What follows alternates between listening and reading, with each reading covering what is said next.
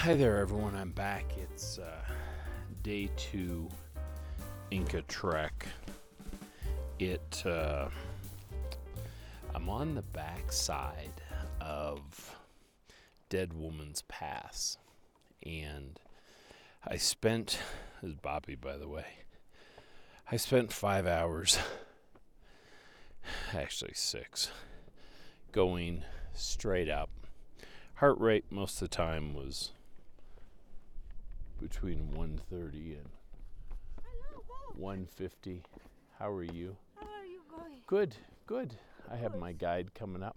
Yes? You can keep going. I'm on there. As I said, this is Inca Trail Day 2. 6 hours going up. For me, I'm not in terrific shape. I play hockey once a week. We made a decision to come on this trip about a month, so I didn't have a long runway on this deal. I'd worked out every day, but just a little bit. Really didn't push myself. So I kind of cranked it up a bit. Incline treadmill activity. Started doing stairs. I live in a spot where I have access to stairs pretty easily. So I would do 25 to 50 or 60 flights of stairs at a time with my backpack on, with my hiking boots, with my pants that I was hiking in. And it felt okay. Basically did heart-based training. When my heart rate got up around in the anaerobic threshold phase, that was kind of my cue. I'm in my 50s. I didn't want to push it. I had nothing to prove. Well, everyone says that. I guess everyone probably says they got nothing to prove, but everybody feels though they got things to prove. But I don't want to have a cardiac event. I want to enjoy the adventure. So anyways, we're on the backside of Dead Woman's Pass, and it is tough. My heart rate's low, so it's not aerobically difficult. But the steps down is absolutely brutal. I've done a lot of I've done some hiking. Did some hiking in Canada. Nothing too serious. Day hike kind of stuff. Did 4-day overnight camping backcountry at Smoky Mountain National Park and Big Bend National Park and some other stuff. But this is the hardest adventure I've been on by far. Frankly, this is the hardest day I've been on. I'm taking these, I've got hiking poles. You lengthen your hiking poles to go up about chest height if you're going down, as opposed to having your arm sort of at a right angle if you're going up. And there's some techniques of planting your poles in front of you if you're going down. But frankly, this descent is rather treacherous for the first little touch. I didn't really expect that. Or at least I did not expect it being this difficult. I'm dealing with a blister on my right foot. I bought a blister kind of care kit that is good to have. Highly suggest it. The other thing I didn't do that I read something about I should have done was, and one of our trip folk are doing it, is have 2 pairs of socks on. I think it's a pretty ultralight pair underneath and then a medium pair over top. I think what that does is just gives a spot of friction that's not going to be your skin.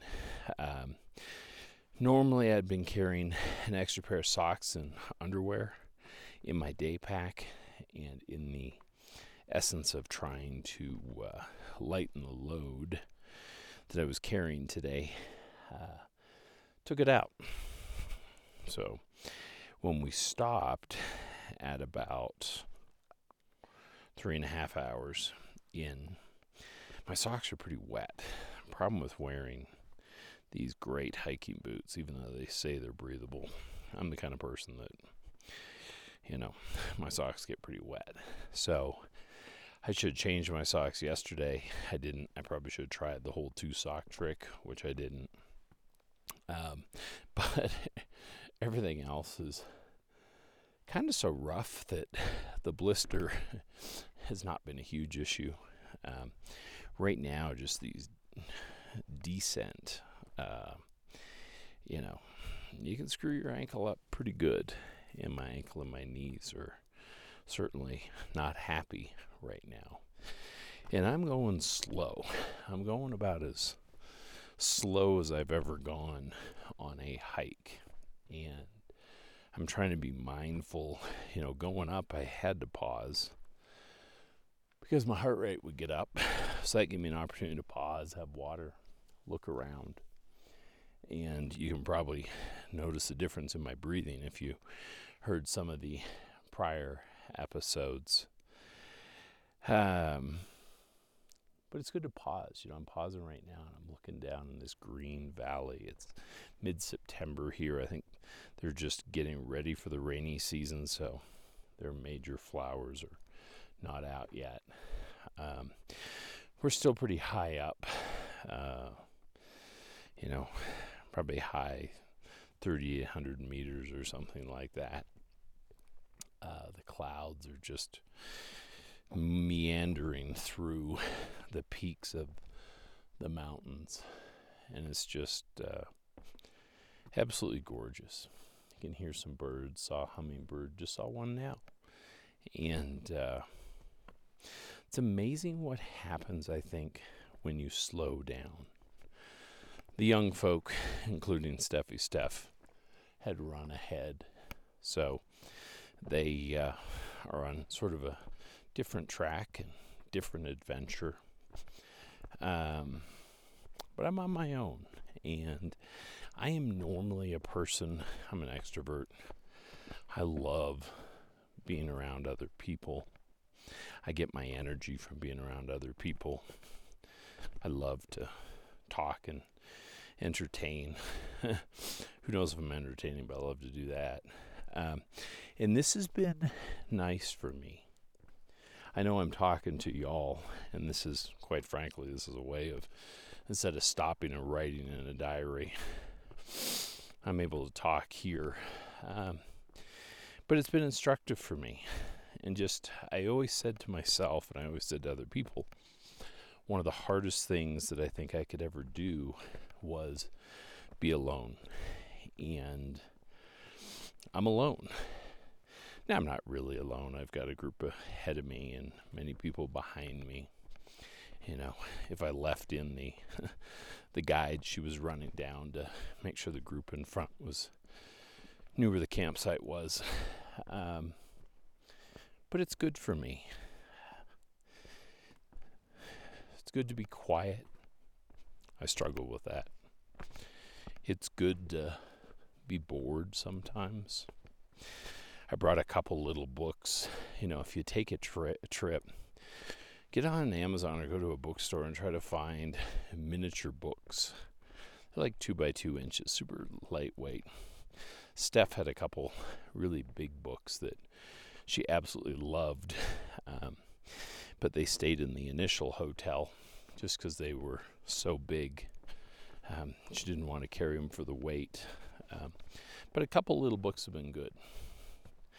I teased our group that I had a bibliothèque, a French for library, that they were more than welcome to look at the books, and we've sort of read verses from the one little miniature book of verses that it's Taoism, and it talks about a journey of 1,000 miles. Seemed appropriate. We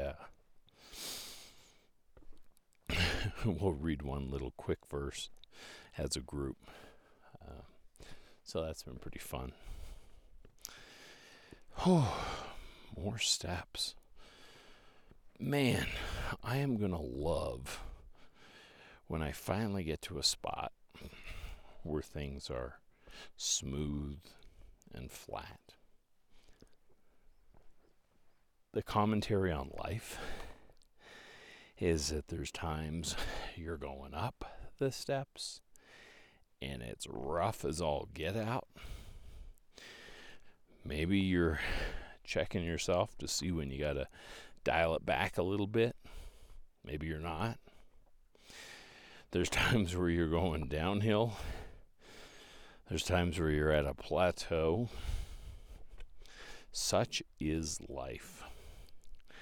I think one of the great things about getting older is you've got perspective, usually, just because you've had lots of ups and downs. And I think right now a lot of people struggle with the fact that they don't really think there's a way that they'll get out of the spot they're in.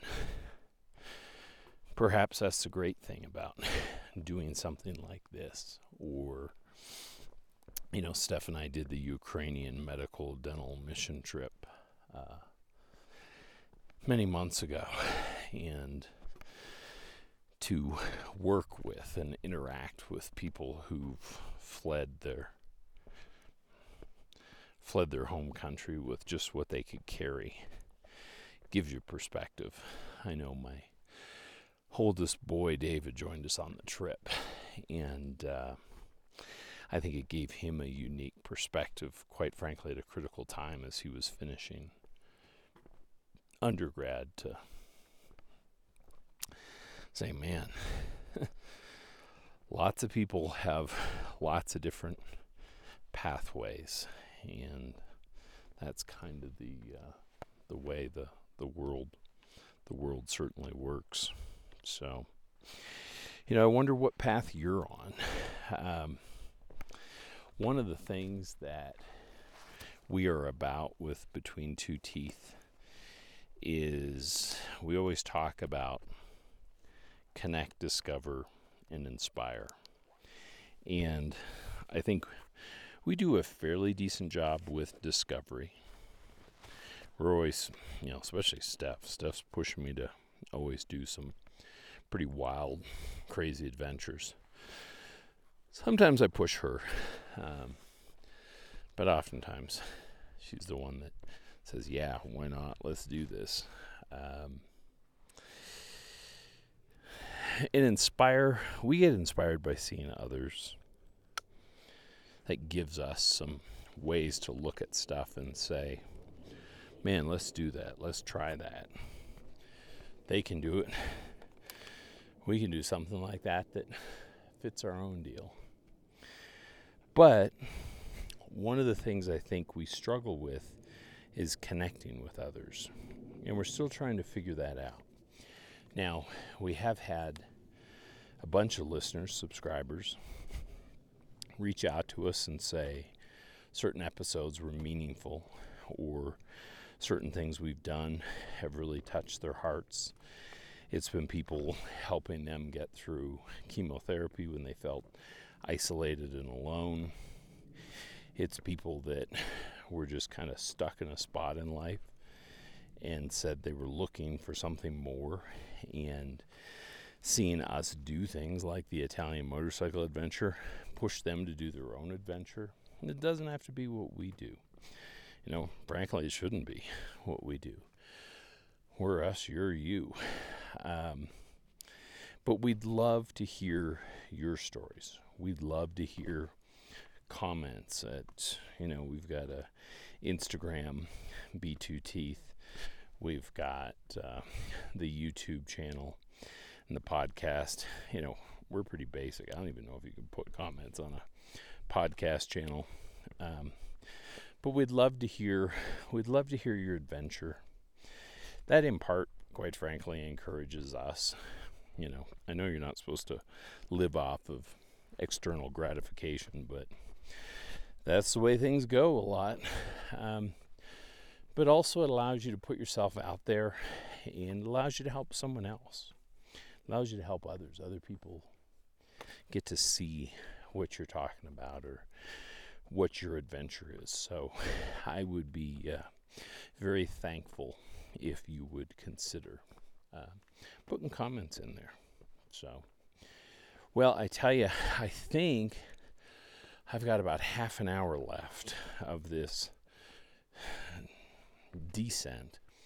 I'm finally at a point that I'm at not a real steep angle. The rocks are fairly smooth. I wouldn't call them steps. Those steps on the other side of Dead Woman's Pass. Oh my gosh. That was, I'm used to unexpected treats. I like those. Not so much the other stuff. So, I'm just looking at a really beautiful, weird, strange plant right now. It's cool when you're in a different area where you've never been before. You can see all kinds of interesting stuff. But please leave a comment. Get out there. Do your adventure. Be okay with being alone. Be okay with connecting with others. Find your own journey. Find your own why. That's kind of my push for you. You know, try to live your best life. That's what I'm trying to do. And, you know, I don't have the answers. I just keep trying and trying. And some of those are successes. Some of those are failures. I would say today is quite possibly one of the most brutal physical days that I've ever had. I've done about 3 half Ironmans, which is 70.3 miles. I even forget what the swim is. You swim a bunch and you do bike 56 kilometers, and then you do a half marathon at the end. And I'm not a runner. No one would look at me and say, oh, that guy's a runner. That guy's got a runner's body. Not at all. I'm a big body, 6'2" and a half, big frame, hockey player. Yeah. And I was in a little bit better shape when I was doing triathlons. That was kind of when I was early 40s. Now I'm 50. But maybe this is my push to say I need to crank up my workout. A year and a half ago, I did a fellowship at Harvard Kennedy School, and I was inspired by pretty much everybody there. A lot of the people there were leaders with the Department of Defense, Department of Energy, and it was a public policy fellowship. And they do something every day. They work out every day. And one of the leaders was 70, and he'd get on the treadmill and just knock it out. And I was like, darn, I need to do better. I need to do something every day. And the research proofs it out as far as longevity and just anti-inflammatory and cardiac function. So every day, and I think I've missed, if I had really bad illness, or a couple days, but I only missed 5 days over a year and a half. But I also only did between 10 and 15 minutes on a lot of days. Treadmill, elliptical, a little bit of bike action, but I didn't push myself. I'm regretting a little bit of that today, because today pushed me. I certainly had to go at a slower pace because of my fitness level. But at the same time, if I was going a faster pace, I'd be with the big group. And I am a big fan of the saying that the universe gives you what you need. And I need to be alone. I need to be alone with my thoughts. I'm talking it out now, so that kind of helps me verbalize things. Unfortunately, I talk so I can think, and that has served me well and poorly many times. But if I was in better shape, I'd be with those young bucks up ahead, and I wouldn't be thinking like I am, and I wouldn't be talking to y'all like I am. So I'm appreciative of that. And as much as this was one of the most brutal physical experiences of my life, and quite frankly, probably one of the more dangerous experiences. And once again, I've ridden motorcycles in the Italian Alps and up on Big Sur on the Highway 1 in California. This was dangerous from a fall perspective, from a cardiac event perspective. A whole lot of things are dangerous with this. My ankle feels like garbage. I'm in so much, it's rough. Let's just say that. But it's good rough. And we are not meant to be comfortable all the time. I actually sat down and this morning when I woke up and wrote some entries in my journal with a red headlight, so I could read the page and not wake everybody up. And I think I wrote down the advantages of struggling, because I figured today would be a struggle. Today was a struggle. So I listed off a bunch of things. But then on the next page, I looked at it and say, what are the bad things about being comfortable? And one of the things I actually like about motorcycling is that sometimes you're hot, you're wet, you're cold. I've had all of those. You're scared. It takes me out of my comfort zone. And I don't know about you, but I do not grow when I am comfortable. I grow when I am out of my comfort zone. And so as much as today's been a physical struggle more than any day in my life, it has been an absolute blessing from, I don't know. I don't want to call it spiritual because that turns a lot of people off. But whatever word it is to kind of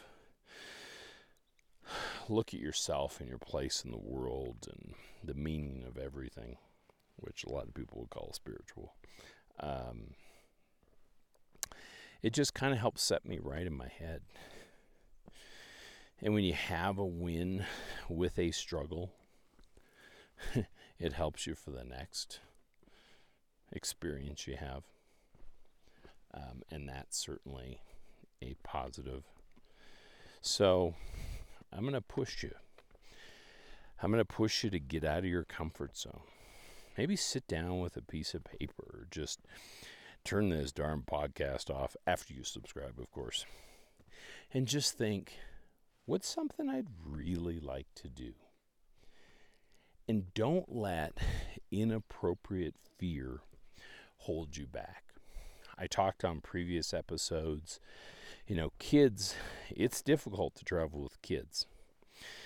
I've had my eldest chap, holding him in my arms, a plane. Oh, sorry, sir, your plane's been canceled. And he just threw up on me when she said those words. And then we had to end up having to take 3 planes to get back to Cleveland when I was a surgical resident.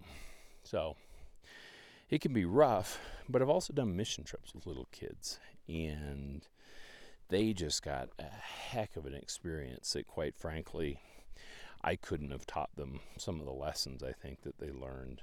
And it's so different when you can have experiential learning, and that's what they got. So I'm going to push you to get out a piece of paper. Just write down some stuff. Put some ideas out there. Put some crazy ideas out there. And then try to make it happen. Well, listen, guys, I love that you've been able to join me on day 2 Inca Trail trek. I'm on the backside of Dead Woman's Pass. I'm descending. Oh, boy. And it's been a long day. And I'm probably about 30 minutes from camp. So thanks for hanging with me. Check you out later. Bye.